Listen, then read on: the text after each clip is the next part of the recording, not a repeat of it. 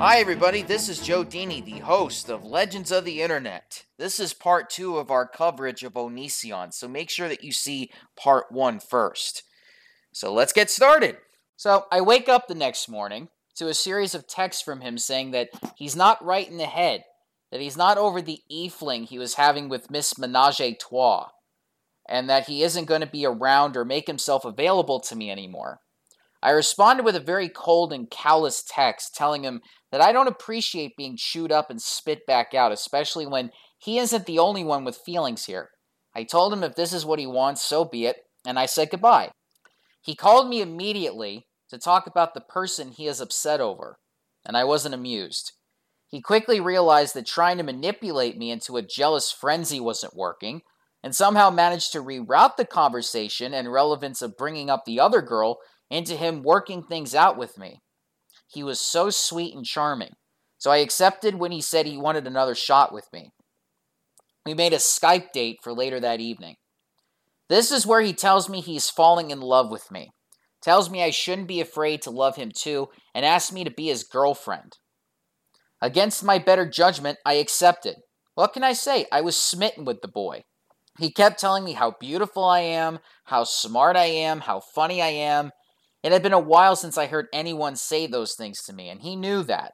He really punched a huge hole in my defensive wall, and any remaining bricks of resistance he basically forced me to tear down myself with guilt trips and scare tactics, making me feel like there was something wrong with me for not wanting his love or to love him in return. It was unnerving and I felt vulnerable, but the damage had already been done and I went right along with it.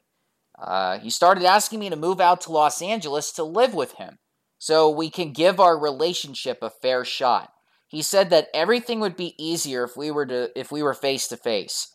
I told him that this is all happening a little too fast for my taste, and I would absolutely love to fly out there for a weekend to spend time with him, to make sure us dating is something either of us actually want, as we barely knew each other. But he was not pleased with my answer. He became offended and upset. He started making completely asinine statements such as, if I really love someone, I would give up everything to be with them. Love is the most important thing in my life. To which I responded with, if I really loved someone and they really loved me, I would trust them not to have unrealistic expectations of me like that. And to completely diffuse the situation, I smiled, flipped my hair, and told him, let's hang out first and see what happens. Who knows, maybe I won't want to go home. Just be patient with me. There was no arguing that. He settled down at that point. It felt like the more I turned up my nose, his attempts at controlling the situation, the more extravagant his next attempt would be. It was like the ultimate game of Pong, back and forth, until one of us would slip up and then it's game over. I want you to remember, this is still night 3 of us talking. Not 3 years, not 3 months, not 3 weeks, 3 days.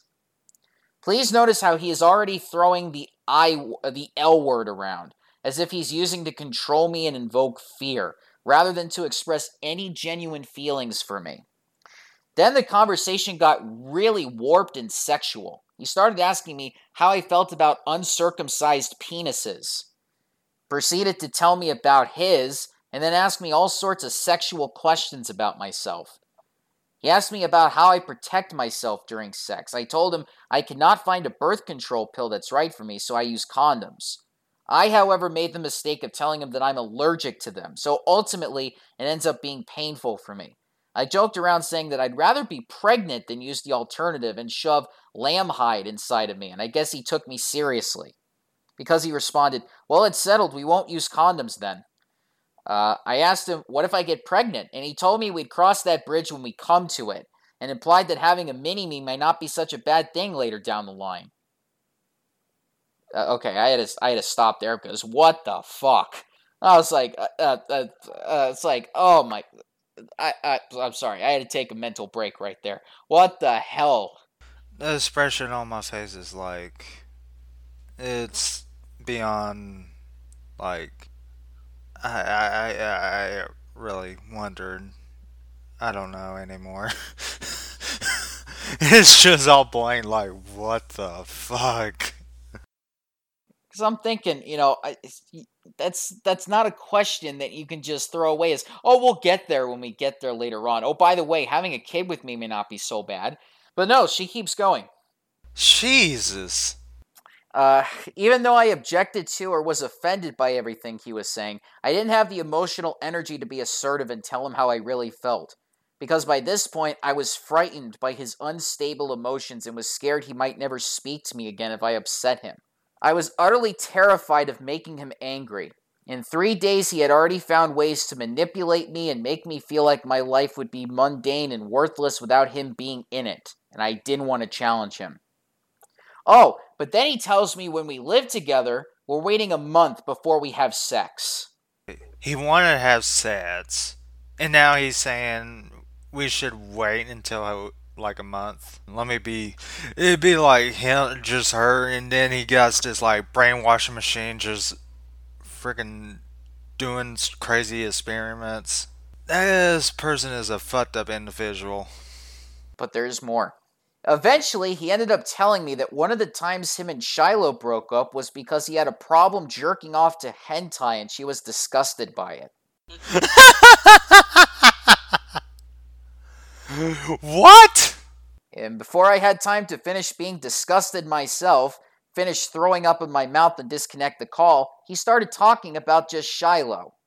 Even though I felt that indulging in more of his trash talking was a selfish and sleazy move on my part, once again, curiosity got the better of me, and I set my morals aside to hear what he had to say. He told me that Shiloh is a psychotic, pathological liar, that almost every word that comes out of her mouth is fabricated or designed to hurt someone.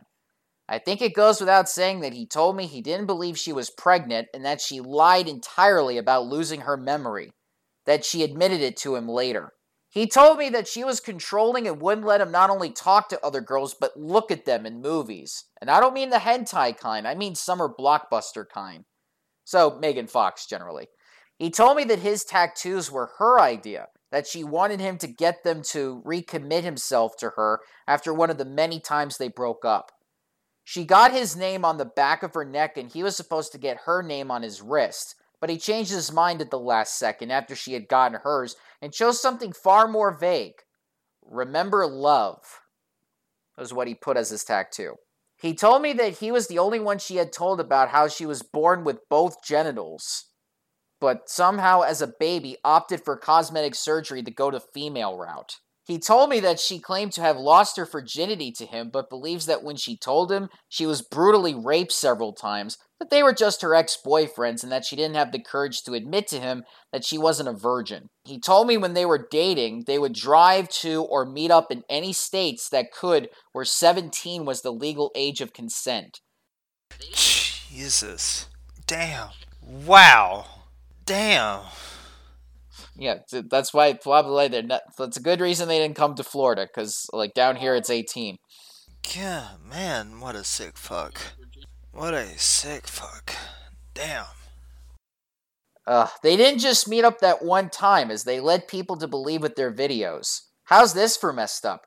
He even went as far as to tell me that his mother informed him that when they were broken up but still living together, and Greg wouldn't have sex with her anymore, that Shiloh tried to force his little dog to eat her out, and the dog got scared so it bit her in the crotch. Oh my god. Oh wow.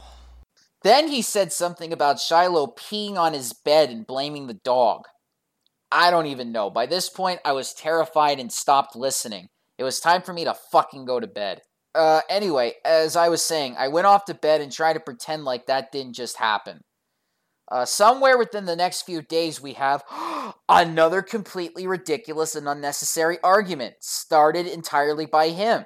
As per usual, it involves Skype. I guess I had forgotten about the mandatory Skype requirements of being his girlfriend and naively made plans to hang out with my friends, instead of Skype all night with him. Even though I gave him an advance warning that I wouldn't be able to chat, I was being foolish and thought maybe he could salvage his night and go do something fun himself. Unacceptable.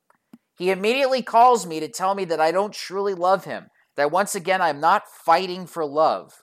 He told me he doesn't understand how I can choose my friends over him, that in order to be with him, that I have to prioritize him over everyone.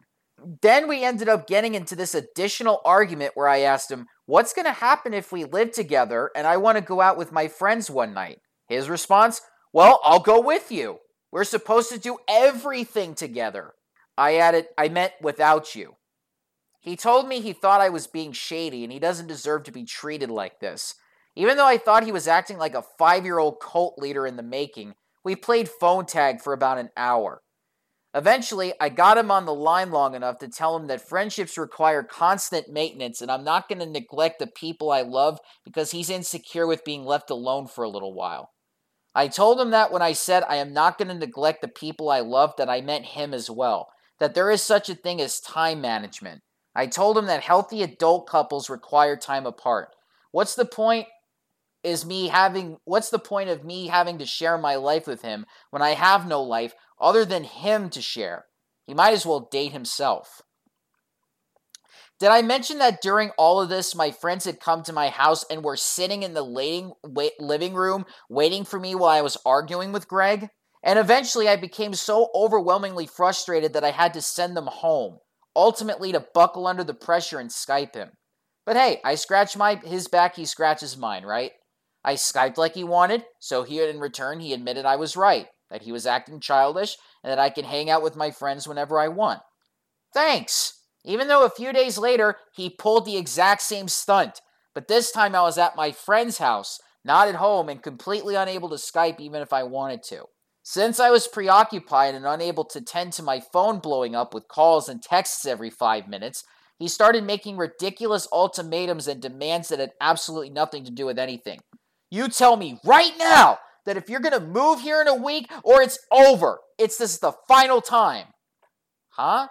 That's when the countdown started. You have 1 hour to answer me or it's done for. 46 minutes. 32 minutes. 16 minutes. I shit you not, this happened. He was literally counting down every minute. So at this point, I proceeded to get obliterated, hammered, fell on my ass, piss drunk, and send him pictures of Chocobo as my responses. As I'm sure you can imagine, that didn't go over too well. From that point on, details are fuzzy, but I do know that I ended up calling him at 2 a.m, crying uncontrollably and screaming at him for hours. Apparently, according to him, I reamed him a new one, and he learned his lesson to never try and become between me and my friends. It was never an issue from that moment on. Over the next day or so, things finally felt, well, as stable as they possibly could. And what I mean by that is that Greg wasn't necessarily angry with me over nothing, which meant that I could breathe easy. So I was making friendly banter with him via text message. I told him I was excited because I just ordered new jewelry for my septum piercing. Because one of the little balls unscrewed and fell off, so I had to wear the jewelry flipped up. Even though he knew I had a septum piercing before he asked me to be his girlfriend, he proceeded to tell me that he thinks they're ugly and implied that he thought I should take it out because it was disrespecting my body. I became unequivocally, unabashedly, downright fucking furious that I went off on him. I told him that he has absolutely no right to try and change how I look or who I am, and that if he really loves me, he would love and accept all of me. That there's no buts when it comes to love. Love is unconditional or it's not love at all. Then he got angry. Then I got angrier. Then he got even more angry than that. Then, as expected, he dumped me, and I spent the next couple of hours ignoring his angry texts and frantic phone calls, until his fury-filled mania subsided and he realized how ridiculous he was being and called me crying to apologize for everything. I decided not to just grin and bear it like I have in the past, but to be completely honest with him. I reminded him that I'm a 26-year-old adult who is far more experienced, not only in relationships, but life, than he is, and that I know when I'm being manipulated. That every word that comes out of his mouth is his way of trying to manipulate me into giving him something he wants. So I said to him, wouldn't it just be easier to ask instead of fighting for it all the time? I told him that I'm willing to compromise in certain areas for the sake of maintaining a healthy and functional relationship where both parties are satisfied, but I absolutely refuse to change myself or who I am. merely to accommodate someone's overly sensitive ego. He toggled between crying and being silly. I'm a banana, Greg. He didn't know how to process with what I said to him. He told me that no one has ever spoke to him the way I have before. That I was right. Every word out of his mouth was him trying to manipulate me, that he's a very conniving and manipulative person. He told me that he's not used to dating women, that in relationships he's used to playing babysitter. He told me that my independence and free will scare him, and he doesn't know how to handle it. He also expressed to me that he wasn't used to having to keep his private life private, that he used the significant other being actively involved in his YouTube career, as I had asked him to keep everything between us private, which I think is funny. Looking at his most recent videos where he's begging for the privacy, I begged him for a month or so ago. Anyway, we made up. A few days of peace and quiet went by until he started demanding I move out there again. I told him I can't do that, but rather I want to meet him face to face and spend some quality bonding time first. He told me to ask my boss for time off, and I agreed. It took me forever to get my boss to respond for me, but more or less he told me he couldn't give me up any upcoming weekends fully off. So Greg booked a plane ticket for him to come out here. He also booked a hotel room because he didn't feel comfortable intruding on my roommate's house. Right. This all brought me back to that period of time a few weeks prior when I was watching his videos on YouTube, wondering what it was like to be in Shiloh's shoes. Strangely enough, now I know. So Greg flies out here, gets his rental car, and comes to my house to pick me up, in a black mustache and his chibi wig. I thought it might break the ice if we both looked ridiculous when we met, so I had on a black mustache too. It honestly just made everything more uncomfortable, especially when our mustaches got tangled, which made for an awkward first kiss. A kiss that happened in the first 10 seconds of us meeting. So, we drove back to his hotel room. We walk in the door, I set down my bag, and instantaneously he starts making out with me. He immediately starts taking off articles of my clothing, and we had only been there for not even 30 seconds. He gets me on the bed, still kissing me and touching me. Between his kisses was me going, no, no, no, no, no, no, no, no, no, no, no, and him kissing me harder to shut me up. I finally pull away long enough to remind him that he said we were supposed to wait a month and that maybe we should get to know each other in person a day or two before we jump into having sex. He asks me, why, as he continues kissing me. Eventually, I realized I was fighting an uphill battle, so I gave up and just went with it. By the way, she makes a note that he did not rape her at all, so if anybody's wondering about that, no, this was not rape, according to her. During sex, he's looking me in the eye, petting my hair, and asking me if I want him to come in me. I told him only if we can get Plan B in the morning. He looks at me with these disappointed and frustrated eyes and says, don't you want to be pregnant with my child? Come on, let's make babies together. I told him absolutely not, and he still came in me anyway. Luckily for me, he's not that big of a creeper that he refused to get me Plan B the next morning.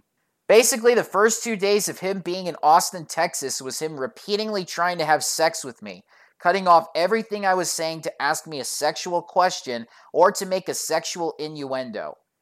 It got to the point that we got into an argument about it because it was legitimately starting to hurt my feelings. For some reason or another, he would take me being frustrated and argumentative as a sexual challenge and would pin me to the bed and basically try to fuck me into submission.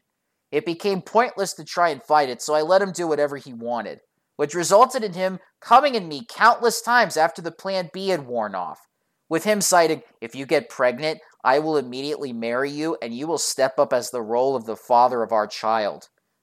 What a turn on. Oh well, c'est la vie when you're involved in the life of this man, I suppose. Later that evening, morbid curiosity struck again. I knew all about Shiloh, but what about Sky? After we had finished making love for the upteenth time, and were rolling around in the sheets, I asked him what kept him with Sky for so long for him to tell me about her. I legitimately felt so bad for Sky that I had to tell him to stop talking and that I heard enough. At least the Shiloh stuff was laughable. This was just sad. I made him put in Star Trek and change the subject. After the first day or two of him being in Austin, he legitimately asked me to marry him. He told me that when I move out there, we'll go ring shopping. He offered me the moon and the stars and promised to be everything I've ever wanted in a boyfriend, fiance, or husband. That the only thing causing problems is the distance between us and to just give him a chance. We decided that I indeed would move out there, that at the end of that month, it was September 10th at this point, he would drive out to Austin, Texas, we'd pick up my belongings, drive back, and live happily ever after. That's not gonna happen. I'd asked him about my animals, as he didn't, as he said he did. In fact, offered to pay for the pet deposit at his apartment to bring my animals. But he followed that statement with telling me how unbelievably expensive it will be and how there is no room for my animals and nowhere to put their litter box. What else was I supposed to do? I clearly couldn't bring them. However, I also asked him about job-related stuff and money. He told me that I could work for him, run the contact page on his forum, and respond to people that he didn't have time to respond to himself, and that he would pay me for it. He also told me he would teach me to edit videos so I can help him get his stuff out faster, since apparently YouTube has him on a deadline. I guess I don't understand this YouTube crap. He said I could do this permanently, since apparently his money would be mine if we are engaged, or I could do this until I was able to land a job of my own elsewhere. I mean, I have a couple of close friends who live in Los Angeles, who I know would help me should I go out there and things end up in disaster, so I decided to just go for it. Regardless of some kinks here and there, how outlandish the entire situation was, and the fact that he had been trash-talking and farting all evening, things seemed like they were falling into place, like me and him had a real chance this time. Maybe he had a point all along, because truth be told, I did feel a sense of validation having him in front of me, without him being a mismatch of text and pixels. What a fucking mistake. It took just 12 hours for all that to unravel. Do you want to know what I had to fucking deal with the next day? Oh my god. First of all, let me just say that Greg talks in his sleep. Like continuously throughout the night, clear as day and loud as hell. So it took me until dawn to finally fall into a deep sleep. But oh my god, I've been dying to tell someone this aside from my best friends in real life. Let me tell you how I woke up the next morning. Please grab a towel to sit on before you actually listen to this, because you will pee yourself with laughter. I don't know how I managed to keep my composure when it was happening to me. Now, you ready for this? Ready. Okay, so Greg is shaking and tapping me. I roll over sleepy-eyed. I said, What? What? He says, do you suck me? I was like, what? No! What the fuck?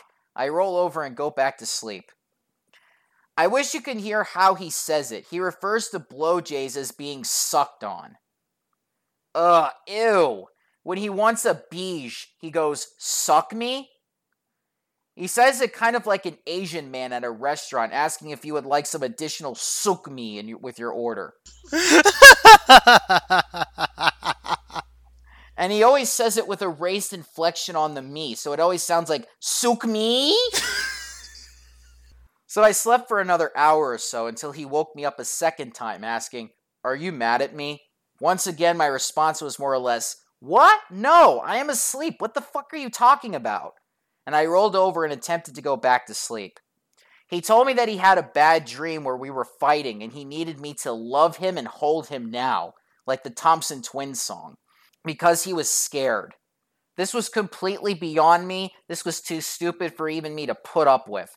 I told him I was fucking asleep, I have no idea what he's talking about, and that he's being ridiculous and to go back to bed. He responded by angrily turning over and covering his head with the blanket, like a 5-year-old. I rolled my eyes and went back to sleep. I wake up a couple hours later, still slightly annoyed, but hopped in the shower and proceeded to get dressed and ready anyway. So by the time Greg woke up, we'd be able to go out for lunch like we had made plans to do the night before. I wasn't going to let anything ruin my last full day with him. He, however, had other plans. I was sitting behind a partition in the room, finishing up the last little bit of my makeup, where I hear, Adrian! To which I replied as what anyone else with a firm grasp on the English language and possibly reality. What? Well, that was the final straw for him, let me tell you.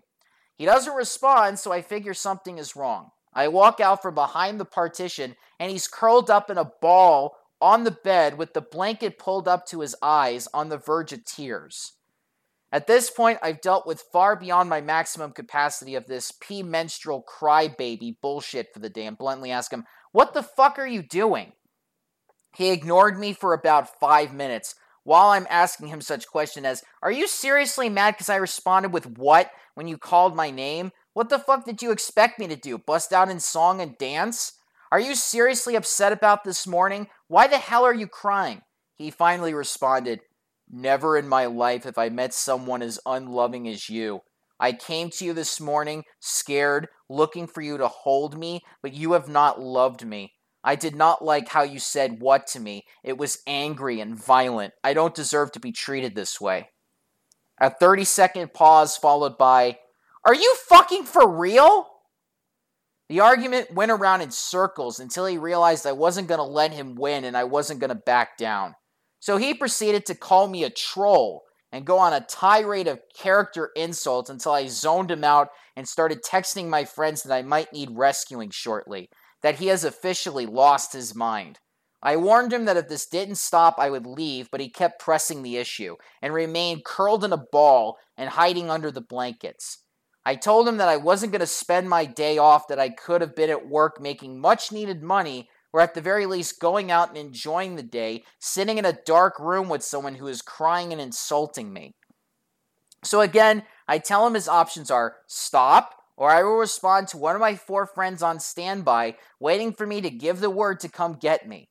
Even still, I hovered my finger over the send button and I said, "This is your last chance. All I have to do is hit send. Are you done?" "Nope, sent." Then he was actually surprised when I was gathering my things and making my way towards the door. He dumped me right before I left. I told him he did this. He chose this, not me. And as I was walking out, I told him, "Call me when you grow up," and slammed the door. I was home within 15 minutes. I checked his Facebook and saw that he was taking one of his long showers that usually last a couple of hours or so. So I figured he'd calm down and contact me to come back later, so I waited around, kept my phone close by.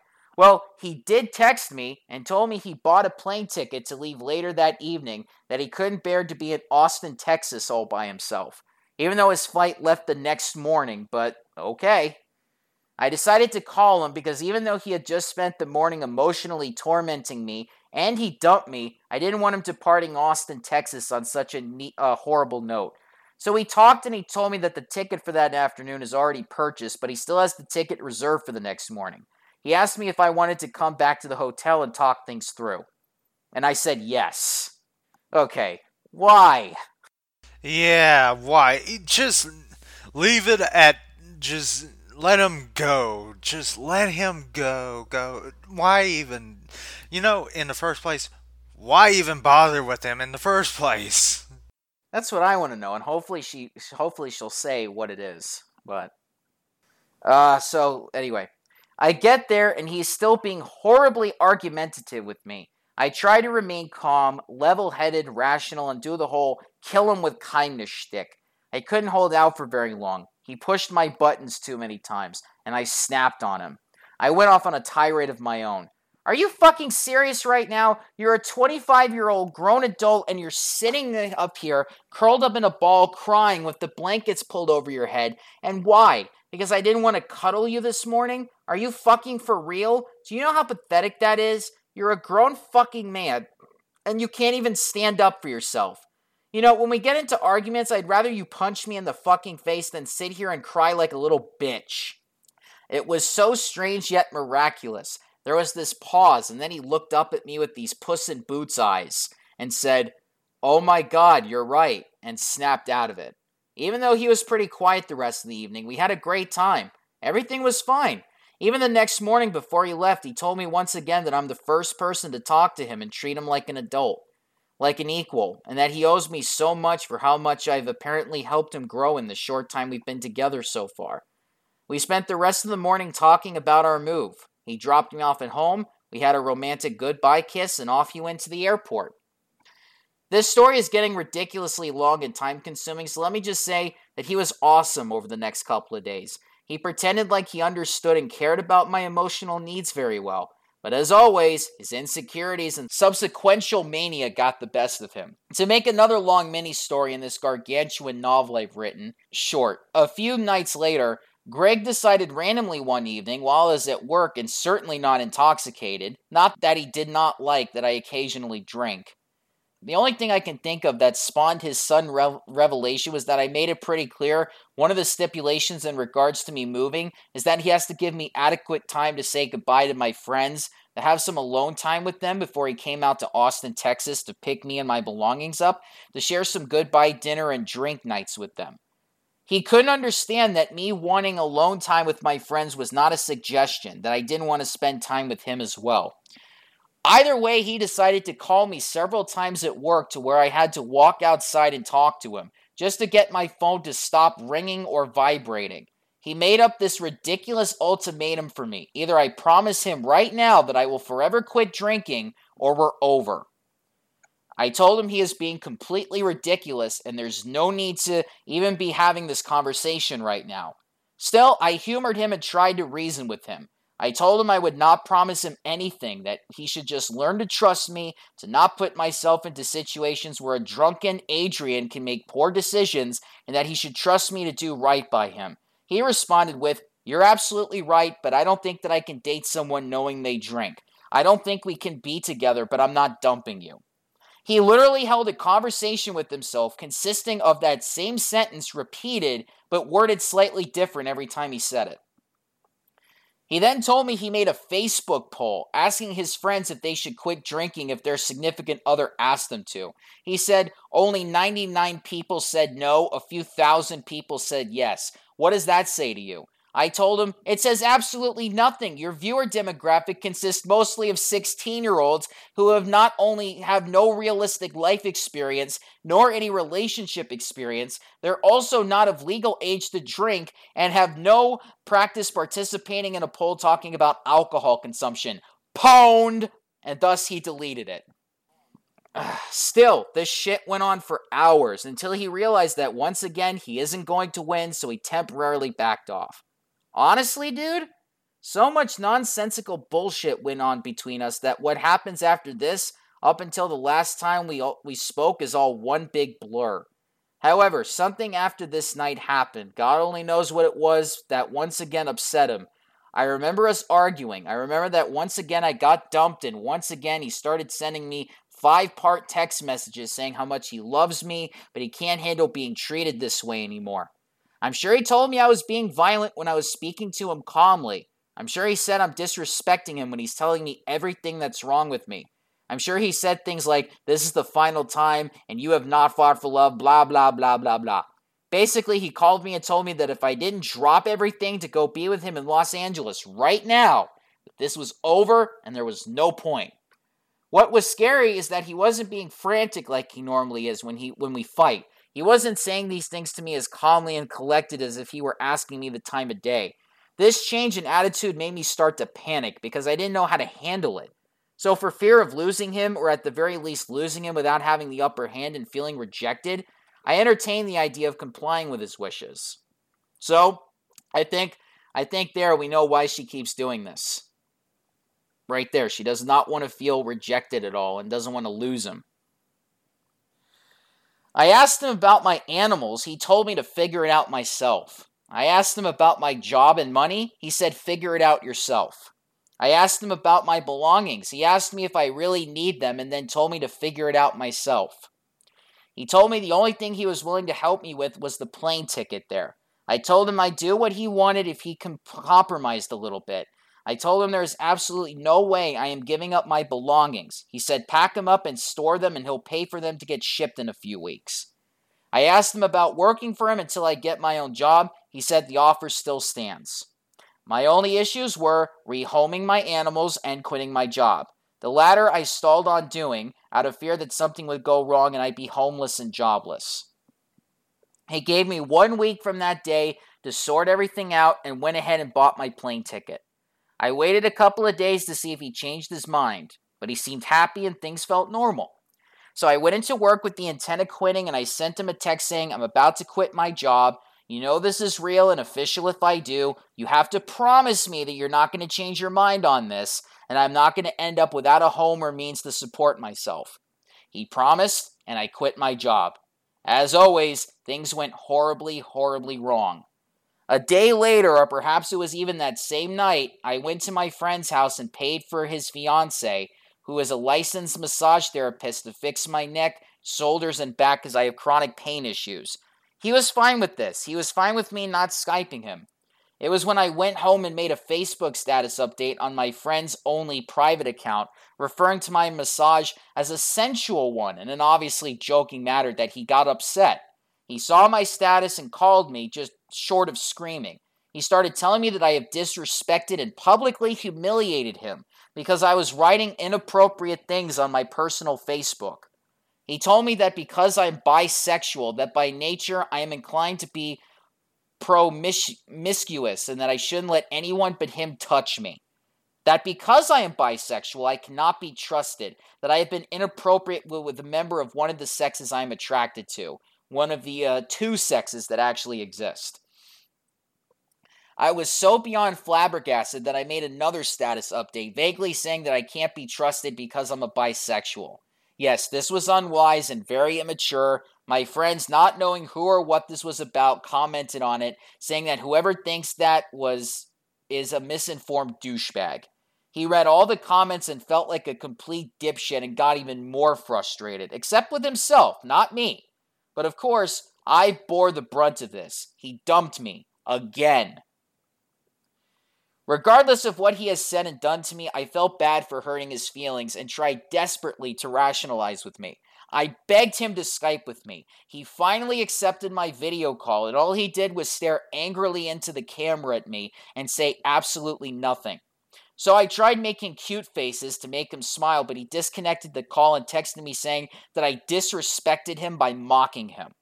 I asked him again to Skype me. He refused. I messaged him on Skype to try to get him to at least chat with me. He refused. He deleted me off his personal Facebook, so I sent him a message. He ignored it. I sent an email to his personal and business accounts apologizing for hurting his feelings, which he didn't deserve, but I also didn't deserve being dumped, begging him to talk to me. I called him multiple times, no answer. All I got was a couple of texts saying that we're over and he never wants to speak to me again. Considering the severity of the situation, I decided to back off and heed his wishes. I deleted all of his contact information from my phone or otherwise. As I said on Google+, I unsubscribed, unliked, unfollowed, and unfriended everything I could think of. Basically, exactly what I said on that infamous post on my Google+ sums it up from that point on. He called me a few times while I was asleep, made that video of him calling me while I was asleep, and texted me the next morning breaking up with me yet again, though I had not spoken to him since the night before. I went back to work as I wrote on Google+ and begged for my job back. I told him the night before that he has until 5 p.m. the next day to change his mind about breaking up with me because once I get my job back, I am not quitting it again.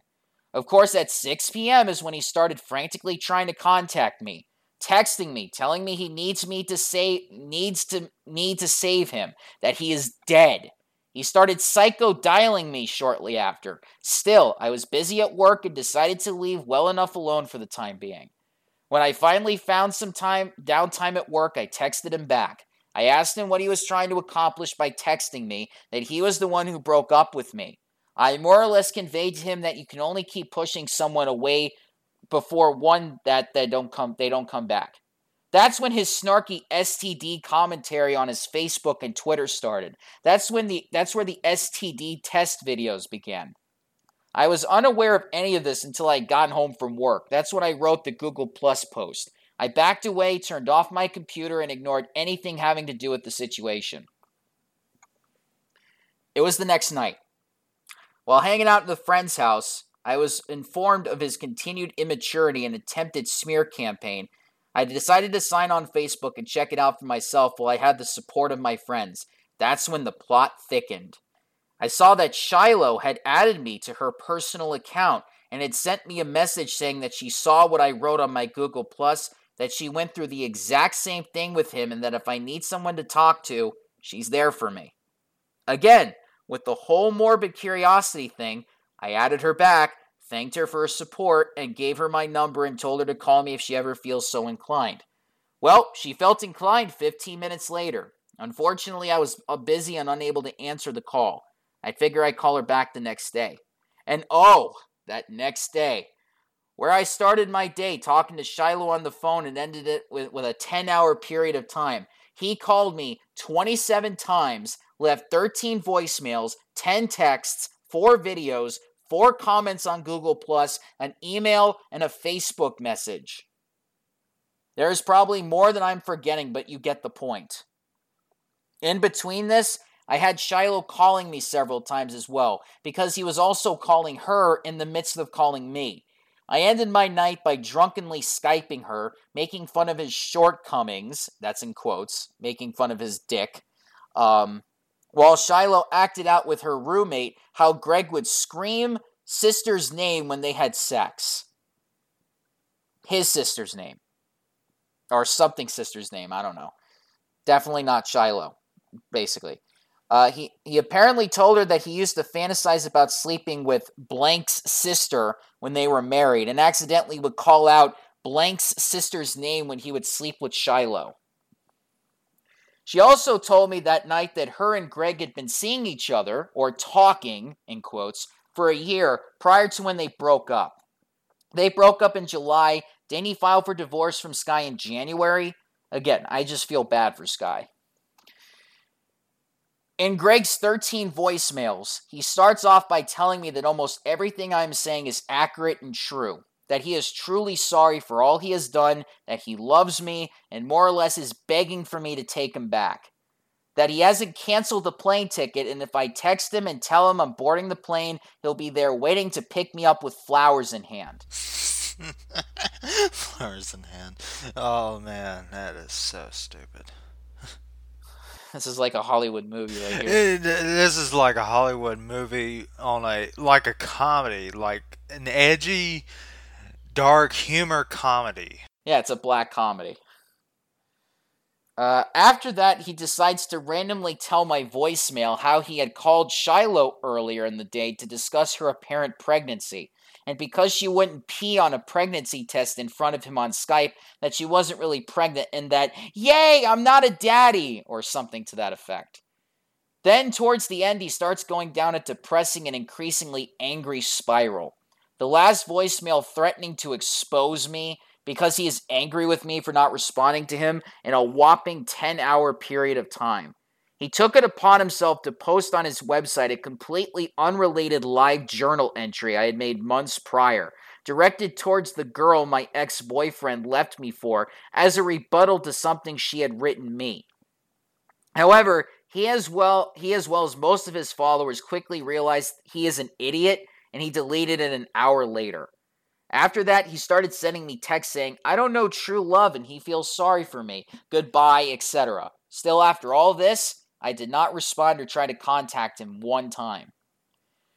Over the next day or so, Shiloh called me repeatedly, apparently seeking my advice on how she can handle Greg, because apparently he was now doing the same thing to her that he had just done to me. Calling her repeatedly, saying how much he loves and misses her, and is begging for her back. I even have a voicemail she left me saying this was the 16th time he had called her that day. He told her he had bought her a plane ticket to see him in the next couple of days. She was calling me for willpower to say no to his advances, but apparently my advice fell on deaf ears and her past experiences were not enough to sway her from falling into this trap. Though it was a trap she was seeking out, she made it very clear she was only prying for information from both of us to wedge herself between us and utilize me as a stepping stool to get closer to him. That blog post she made about us being friends was complete bullshit. As days later, she was making videos in his room on his camera making fun of my private parts. When I had never said or did anything to this girl to deserve being treated so poorly. In fact, all I had ever done was try to be her friend and be supportive of her. She told me that she was going to fly to go stay with her mother to think things through. She even called me from the airport saying she was waiting to board her plane and was telling me how excited she was to see her mother, when in reality she knew full well she was boarding a plane to go see Greg. When I got the Facebook message from her mother confirming that she was with Greg, I posted on Shiloh's wall saying that she didn't need to lie to me. What she chooses to do in her personal life is her business, but that she needs to know if this fails, she has no one to blame but herself this time, and I'm removing myself from the situation. I told her I wish her the best and deleted her as a friend. Aside from the aforementioned videos, I never heard from her again. How sad. Even after being contacted by Blank and being told that the entire time he was with me, he was trying to win back Sky. Or today when I noticed the Facebook message sent a week into our relationship from a girl trying to warn me, claiming he was cybering her while he was with Shiloh. And with me, all while trying to win back Sky. After all of this, I just keep my mouth shut and remain backed away from the situation. Due to the outpouring of support, I realized that people are catching on and that I no longer needed to say anything. They are digging their own graves. It's just so unfortunate. I know I wrote primarily about the negative aspects of our short-lived relationship, but if there weren't positives, I wouldn't have stuck around through all of it. I really liked the boy. What can I say? Against my better judgment, I really wanted it to work. I tried as best as I knew how. And what really sucks? We all know going through a breakup is bad enough, but going through a breakup with hundreds of thousands of people being involved? Mindfuck much? There's my story. The sad thing is there is still more I could write about, but my brain is starting to throb. If you have any questions or want me to elaborate on anything, please feel free to ask. Also, I apologize in advance for the inconsistencies, but I've been typing this off and on for a good day or so it was hard to keep the flow going. And that's everything that Adrian had to say. And would you believe it? There is more. This is actually from a man named Michael that went to high school with Onision. Yes, so this is from a SoundCloud podcast episode by some guy 827. So, this is what Michael had to say about him. My name is Michael, and I went to school with Gregory Jackson, also known as Onision, ever since my freshman year to my senior year. In the very beginning, he was always the quiet, somewhat awkward kid who would have the occasional loud outburst in class over something he thought was funny, but no one else did. Teachers never really liked him for doing that, and the more they got angry with him for doing it, the more he seemed to continue to just do it. Basically, the best way to explain how he was then is just look at how he is now, just not as intense. I don't know if he knew he was being unfunny or not, but like I said, the teachers got mad at him all the time because he just wouldn't stop. He would interrupt class all the time to make some stupid joke about farts or just something incredibly immature, and he often got kicked out of class for it, actually. I remember a few times he got kicked out of class for it, and he ended up just getting mad at the teacher. And the more often they would try to reprimand him for doing this, the more often he would do it. I guess that was in his mind, his way of rebelling. And when things got really awkward for Greg is around the time he got interested in some girls he knew at the school. Now that I know him and Sky have known each other for a very long time. They knew each other since about 2000 to 2001, and I want to make something clear right now. I don't think I made it clear in the thread last night. This is sort of secondhand information. I know people that they know, and this is what they told me. So you have to take this all as you will. I'm just kind of dumping this off my conscience because of how long of all this for years. And after getting curious from seeing some videos of him of what became of him. This is one of the reasons why I'm doing this. The biggest problem he has always faced in his life, it seems even now, and it was then, is that he's a massive cheater. He never seems to make true commitments to any of them. He would see a couple of different girls at school because he was seeing one and not telling the other. And I just never understood how he could so easily do that. He was more upset all the time that he got caught, rather than what he was doing this to them in the first place. I know that it's something cheaters tend to do. They'll just pass the buck off and pass the blame on someone else. This was almost every other week until he got serious with Sky. That whole website of his that SG87 dug up a long, long time ago, Every girl that he listed on there, for the most part, as an ex-girlfriend, the reason why he even put them up on that site in the first place is because he just never let go of them. He would follow these girls around school. He would follow them around in their personal life. It wasn't until he got serious with Sky that he actually finally physically left them alone. He would still write about these girls a lot. And whenever he would see postings, he would post poetries on these school boards all the time that were basically love letters to these girls. And he wouldn't tell his girlfriend then about it. It's just why with several friends, we were always worried about them. It would just be so abmoral for a person they wronged in one breath would tell you that they are the worst person in the entire world, and then just goes into weird moralities that he has and see that for the moment. He would tell that she's the worst person in the world, and then in the next breath, he'll say they're the most beautiful, shining builder of light ever that filled his life with so much meaning. And it seems like in the girl's reading of the book that he has written, he's never left that mentality behind. We had to deal with this all the time. Once he has started getting one with the girls, once he started getting all before he got serious with his now ex-wife, he's a nightmare. It wasn't as much different than it seems to be now, really. He had this incredibly strange perception that cigarettes, school, alcohol, and drugs were, what can I even compare it to? They were worse than murder, to be honest. It was odd. I don't even know where anybody can get such a... And his moral views are just hard to put into words. He absolutely thought he was better than everyone else because he never tried a cigarette. He had never tried smoking weed, never taken a drink of alcohol. Now, to everyone else, we didn't care. We didn't care about those sorts of things. But and also he never eaten meat, so that's one thing about that. Just to let you know.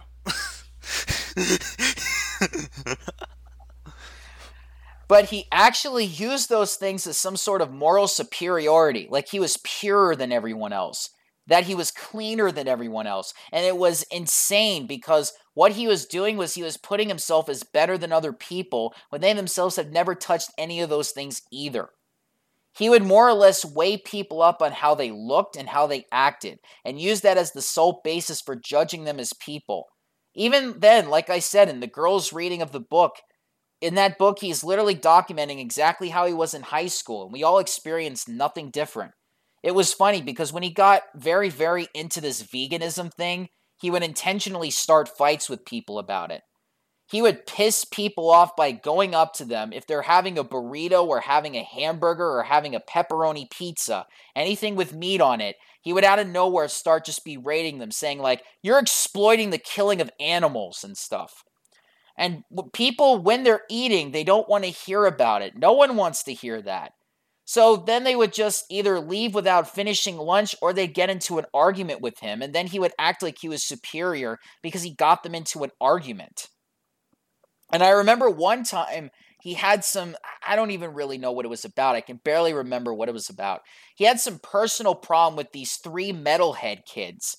And they decided to get into an argument with him. And instead of, trying to weasel his way out of the argument, he pulled the personal card. And that was not pretty. They beat the crap out of him in front of the entire school. Most of the videos he'll talk about his past stuff on YouTube, none of that's true. It's either major exaggerations or he massively underplays what happened or just makes things up entirely. Once he started getting to be the way you know him and most of the internet knows him now, back then we all just kind of rejected him. This is what made his moral code make even less sense. He wasn't a vegan or a vegetarian at all during high school. He would gorge on burgers, tacos, burritos, anything that vegetarians don't normally eat, as well as energy drinks and soda. The energy drinks were worse because his sense of humor was already bad. So being hopped up on all that caffeine just made it 1,000 times worse.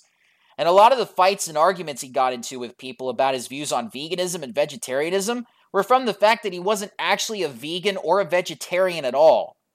Seeing a lot of his videos on the subject now, and this is exactly the same stuff he would say. Exactly the same stuff. And people were watching him eating a Burger King Whopper or something like that, and they wondered to themselves, why is this guy telling me my diet is disgusting when he's doing exactly the same thing? I don't think he's ever really been a vegan. I don't think he's ever really been a vegetarian. I know that you've said this in a video, and it reminded me of my feelings on him even back in high school. I think personally he just says these things because he knows they stir controversy and that gets people talking about him. He can be one thing completely different behind closed doors, but in front of his audience, he's this completely different thing from that. It's an idealized version of himself. He was starting to get really more into that in high school as well near senior year. At this point in my life, I was way more focused on finals, was way more focused in trying to get into college. And at that point, when he was really starting to go off the deep end, I just didn't care anymore. I had better things to do with my life. So this is kind of a weird story, so it goes like this. For one, I don't know the full details of what really brought this to a conference. I know that he had been seeing a girl, a mutual friend of a mutual friend, and he decided to start seeing someone behind her back without letting her know. As I said earlier, this is something that he did a lot. He would get bored of a girl because he'd find something about her that he didn't like, and then he would just go and see somebody else and not even bother breaking up with her because if things messed up with him and the girl he was cheating on her with, he'd have something to fall back on. Sounds like the whole, what was that girl's name? The Shiloh thing. Anyway, he gets caught and he was actually trying to get with this girl sexually. She feels uncomfortable about it from what I understand, tells her father. And I said I don't know if he was a Marine or not. He looked like he could have been. I mean, he was a very big guy. He was a very, very built guy. And I stumbled upon this because I had some late work to turn in. And rather than just set it on my teacher's desk and wait for them to get it in the morning, I knew exactly where their personal office was back at the school. So I went directly to them just to give it to them in person. So I knew they would get it. On the way there, I passed by the principal's office where this is all going on. And when you hear something like this, you want to just stop and just observe. I mean, you don't want to miss something like this. So essentially, I'm overhearing him getting yelled at, being called a motherfucker, a stupid asshole, a whiny crybaby, just everything under the sun from this guy. And I'm just kind of standing around the corner listening to all this. The principal is not saying anything. He's just sitting there kind of with his hand against his temple, and he's just leaning on his desk watching this all go on. And the girl is very upset. She's going, "How could you do this to me? How could you think of me so little to try and use me like that?" I had to actually turn away because I couldn't stop laughing. And Onion is not saying anything. He's just standing there doing nothing. His mom walks in. His mom, she's just always been special. From every time she's had to bail him out of things, and that was a lot. She's had to bail him out a lot in life. In fact, I think the only parental influence he's ever had in his life that anybody in school ever saw was his mother. No one ever saw him around a dad. No one ever saw a father in the picture. I guess that kind of says everything that needs to be said. But she shows up and she starts going off about how her boy is this amazing, special boy who can't do anything wrong. He's not in the wrong here. This girl is a trifling little skank. She's just trying to corrupt her son. All this, and the dad is just about ready to go off. I think he was about ready to smack Greg for this. Out of nowhere, this woman starts chanting these, I don't know what it is. I'm not trying to be rude to people that are into pagan religions and such, but she starts chanting this stuff. And I mean, it's just like, he buries his hands in his face. He's sitting there looking like his life is over. You almost want to be sympathetic to him, and then you realize that he is only in this position because he put himself in this position, and his mother is chanting to the moon or whatever, trying to bail him out, and the principal eventually gets so fed up with it that he asks everybody to leave. The whole thing is just, everything said and done is out. And I've been told by other people that their connection and relationship was just absolutely bipolar. She would praise him and say he's the best son in the world. He can do no wrong. I guess other people, he was just misunderstood by other people. And the next moment she would just tear him down about everything. His personality, the things he likes, the things he doesn't like, the people he hung around, everything. In his upbringing, you'd never see him for what friends of his would tell friends of mine and myself. You never see his father as a major influence in his life. And with a mother like this, he had a very feminine structured household. I'm not trying to be sexist here by saying this, but that can cause a lot of problems for children. You need both parents. You need the mother and you need the father. And if you look at a lot of how he views people, if you look at a lot of how he views women, men, relationships, anything within that spectrum is absolutely all over the place. He has no consistency whatsoever. And we never noticed any consistency. He was either a total bastard to his mother, or he was the best thing in the world to her. She never really talked much about his sisters at all. She never mentioned anything about any other aspect of his life aside for some really crazy, weird New Age stuff and her son. She might as well not have any other children because she was always obsessed with talking about her son. I never liked this lady, to be really honest with you. Not many people did. Not a lot of the people I ever talked to did. They said that she would give them 1,000-yard stare instead of looking at them. When she would talk to you, she would look through you. Not much was going on upstairs. I mean, to be really honest, a lot of my friends, we thought she was on drugs when we first met her. We thought something was very off with this woman, like she was constantly strung out. We never seemed too happy to ever bring her around any of them, like she was a giant burden that wouldn't leave him alone. I don't really blame him, because to have somebody in your life like that, it's just got to be absolutely irritating. I don't know what it's like personally, but I can also imagine. So other than that, I don't know much in depth to say about his mother. As I've said a couple of times already, some of this information is going to be secondhand because it was told to me from people that knew him better than I ever knew. But I'll let you know when I'm getting to that. What I do know is that they met around 2000, 2001. They started dating when I was going to high school with them. And I know that she had no idea of any of the troubles he had gotten into with girls. Up until they started dating, she didn't know about any of the trouble he was causing for himself between other students. It was like none of that ever happened. He never bothered to talk to her about it. He never bothered to talk to anyone about it. It was like he just deleted it from his life from ever having happened. Overnight, they started dating and he was a completely different person. And for a while, it was all right. They were actually a pretty balanced couple. He seemed to be a lot more even-keeled than he ever was. He wasn't having mood swings. In between thinking he was better than everybody else and thinking that he should be depressed when people didn't understand he was better than everybody else, things were relatively normal. But that didn't last very long at all. After a while, he started settling more into this online stuff, and you discovered him he got very buried in that, and I don't know much about that, to be honest. This was, like I said earlier, around the time I was prepping for college, prepping for finals, all that, and he was really getting more hardcore around that time. So I don't know much about the online stuff. Other than that, he was getting very much buried into it. He was going off the deep end again. But the more he got buried in that, the more he reverted back into how he used to be high and mighty over everyone. He was superior to everyone again. No one liked the fact that he was very manipulative at this point in his life. He had been slightly manipulative. Slightly. He liked to have some hold of power over people. He would ask around for other people about people he didn't like to find things about their personal lives out, and then have that as some ammunition against them. Small stuff like this. But when he got with Sky, that was something that never sat well with me, because after a while we saw less and less of her. We heard less and less from her, and near the end of my high school years, I don't remember ever talking too much with her at all. She just disappeared because she was always hanging on to him. Even at that age, I knew that was never a good sign. I knew that's one of the many things of an abusive relationship. I didn't report it. I didn't have the energy to care anymore. What I've been told from my other people is that during this time, just remember, secondhand information, so I can't confirm. But I'm not downing what I've been told. When I'm stating here, that he had already taken her under his wing and she had recently disappeared off the face of the earth to friends and family. But he didn't want her around, I guess, after all the things he had done to other people. He was afraid that she was the one to get away, so he had taken her away himself. And if that is how things indeed went down, that's absolutely disgusting.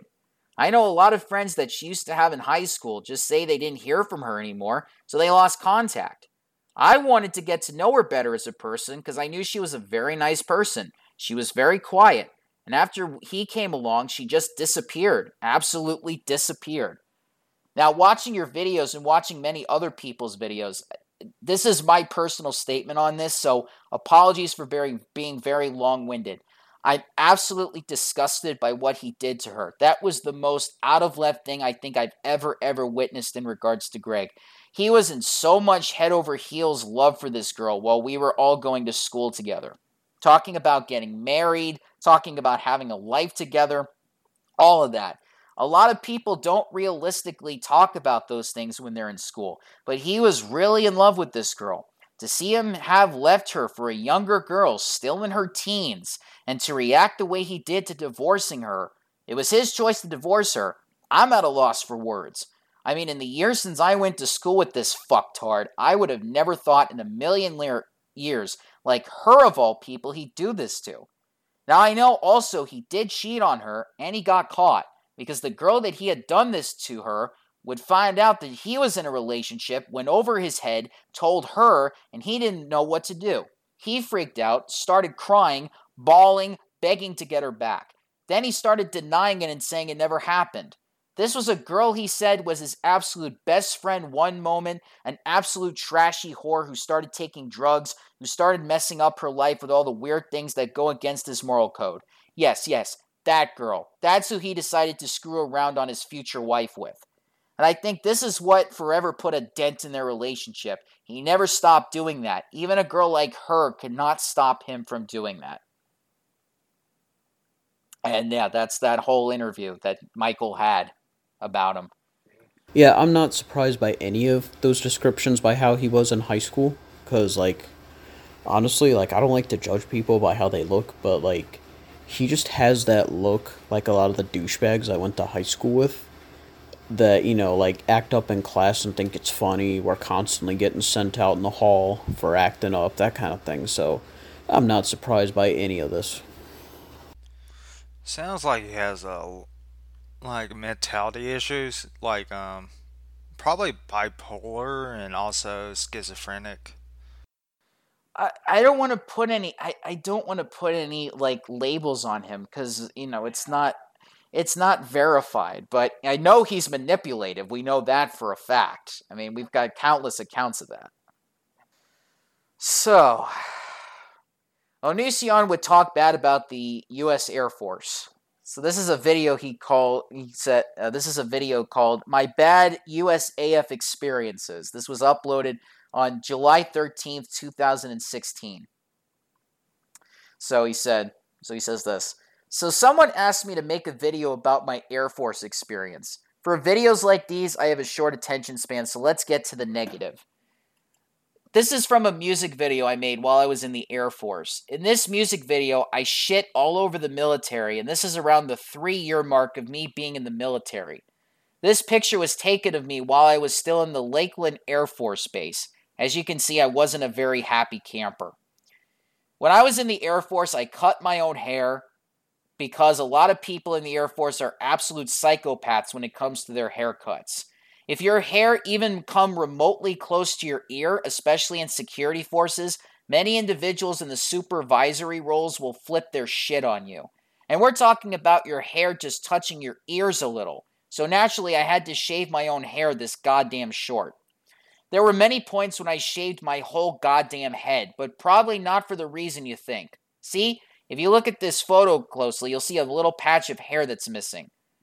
What say the medical professional at Air Force Base? Because I had a little cyst in my head and I wanted them to remove it. And they refused to remove it. The reason was clearly that they didn't have enough medical experience to actually follow through with the procedure, and didn't refer to another doctor who did know what they were doing. They instead just basically shrugged me off. So I went home and I stuck a needle in my head and made the cyst explode out of my head. And the reason the hair was missing in that photo was because the cyst put so much pressure on my scalp that it conflicted with the hairs that were already there. We had a tech sergeant and a staff sergeant who are in charge of our flights. I was informed not long after we graduated basic, a staff sergeant was allegedly removed from her position due to her supposedly losing her temper and punching a trainee in the face. And this is no surprise to me, a training instructor was a nutcase. A lot of people would like you to believe that the Air Force is just a typical job, and that is complete and utter bullshit. One of the many unprofessional things that my training instructor did was isolated a few airmen, and then with one of her military friends ordered us to assume degrading positionings while she laughed at us. The position basically involved us laying on our back and putting our legs and arms up in the air, kind of like and he puts like a little he does like a little description of how he was forced to do it.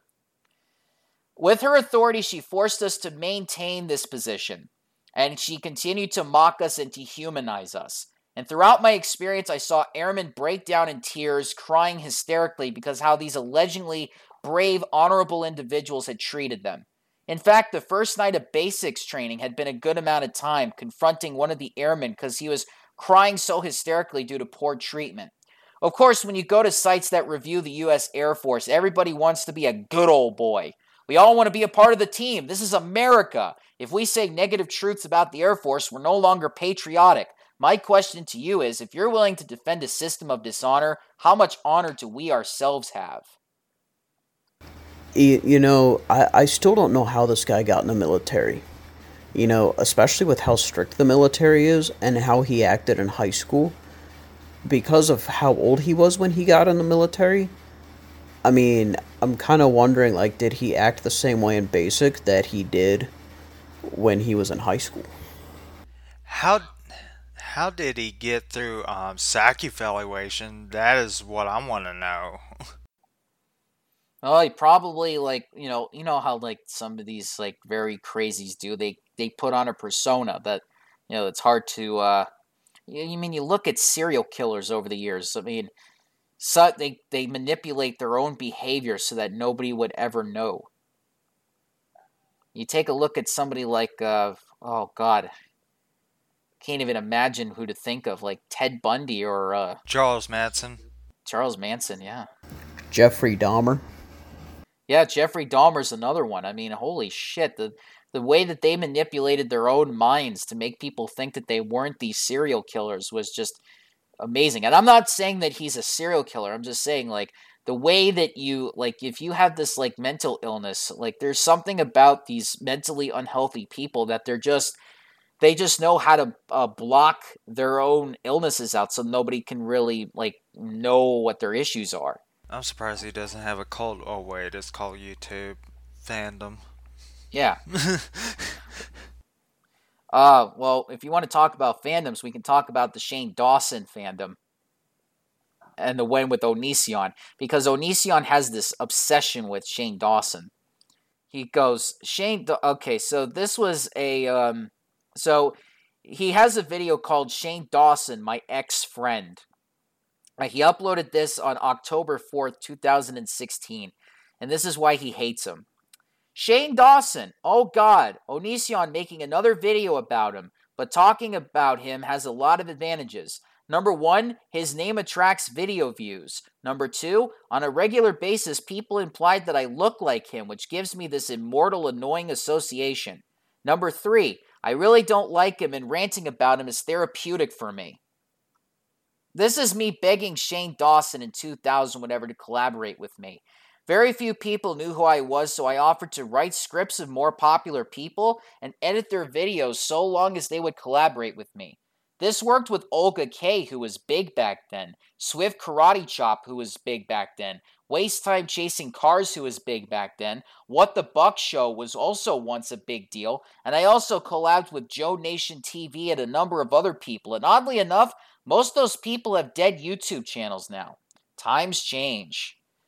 Yeah, I know all about What the Buck, because he did a stint with Irate Gamer one time that not many people know about, but he did. Wait, what? Yeah, What the Buck Show. Like, before he ever became popular, he actually did a little cameo in one of Irate Gamer's channels. Wow. That I didn't know. No, not channels, I meant videos. Anyway. Shane Dawson essentially told me no, indicating he didn't want me editing videos on his channel. But he did finally say that he needed me to help him when the video after he got stomach surgery or something. He asked me to dress up as my nerd character, as we both had nerd characters, and basically replace him on his channel for one role. As a result of that collaboration, I got somewhere near 250,000 subscribers. There would be me sucking his penis right there. If this were at YouTube, but you get the idea. What he did was amazing for my channel. We eventually met at VidCon 2000 whatever. While we're at VidCon, we play Truth or Dare, and we kiss. Pretty gay, right? What makes sense considering he says he's bi, and I say I'm bi-romantic. I think she noticed I was following him around VidCon like a lost puppy. So at some point I said we're friends, maybe to ease my mind and let me know that everything was chill. A short time after, I was living in LA, and he and I agreed to another collab. We'd go out to lunch and talk about life, YouTube, etc. And oddly, on a regular basis, tell me who I should not work with. One of the ones I remember the most prominently was Smosh. I'd always say, okay, I never worked with those people, you guys, because my friend Shane Dawson told me not to work with them all. And I see Shane Dawson working with the very same people he told me not to. Not long after, eventually Shane Dawson and I found ourselves recording a song together I put about like 6 to 10 hours into that song. We also wrote a script for a music video that we're going to do together. Because Shane Dawson greenlit with the project I went and got actors for the music video. I also went out and bought costumes for the music video. Then after I did all of this, until Shane, I was ready to go, he told me that he decided he's not going to do the video. So here I am telling the other people that they're not going to be doing the video as well. And of course, the music and the script at that point are basically trash. I mean, not exactly. I did keep the song and notified it a bit. Modified it, my bad. So at some point, while Shane and I were out to eat, he said something that I'll probably never forget. I was asking about video ideas, my life on YouTube, basically YouTube. And he said, YouTube is just a job. That made me think, so what? Subscribers are just numbers, videos? Aren't you exposing yourself, but rather just profit potential? Or in other words, a huge chunk of your life is spent being fake. We're talking about a guy who sits in front of the camera and insists that he loves you guys so much, and yet he calls the only reason most of you know he even exists just a job. Here's what Shane clearly forgot or just didn't care enough to know about me. The last night of November 14th, 2007, I had a gun to my own head.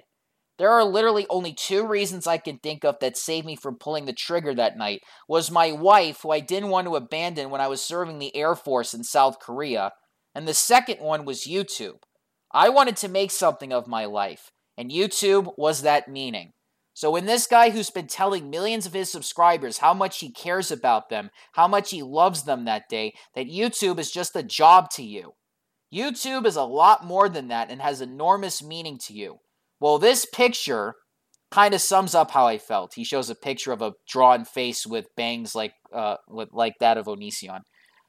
So eventually, I moved away from LA. Too much fake for me.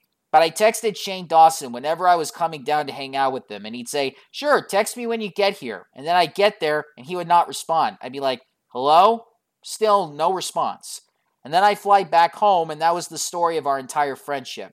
Consistent letdowns. At one point since then, Shane did film himself saying that he should have me on his podcast. Someone tweeted the video clip. So I tweeted at Shane telling him that I didn't want to be on his podcast. Shane responded acting like he didn't know what I was talking about. So I sent him the video URL to remind him of what he himself recently said. And then it was crickets from him. Long story short, when you see Shane Dawson crying on camera, you're seeing crocodile tears.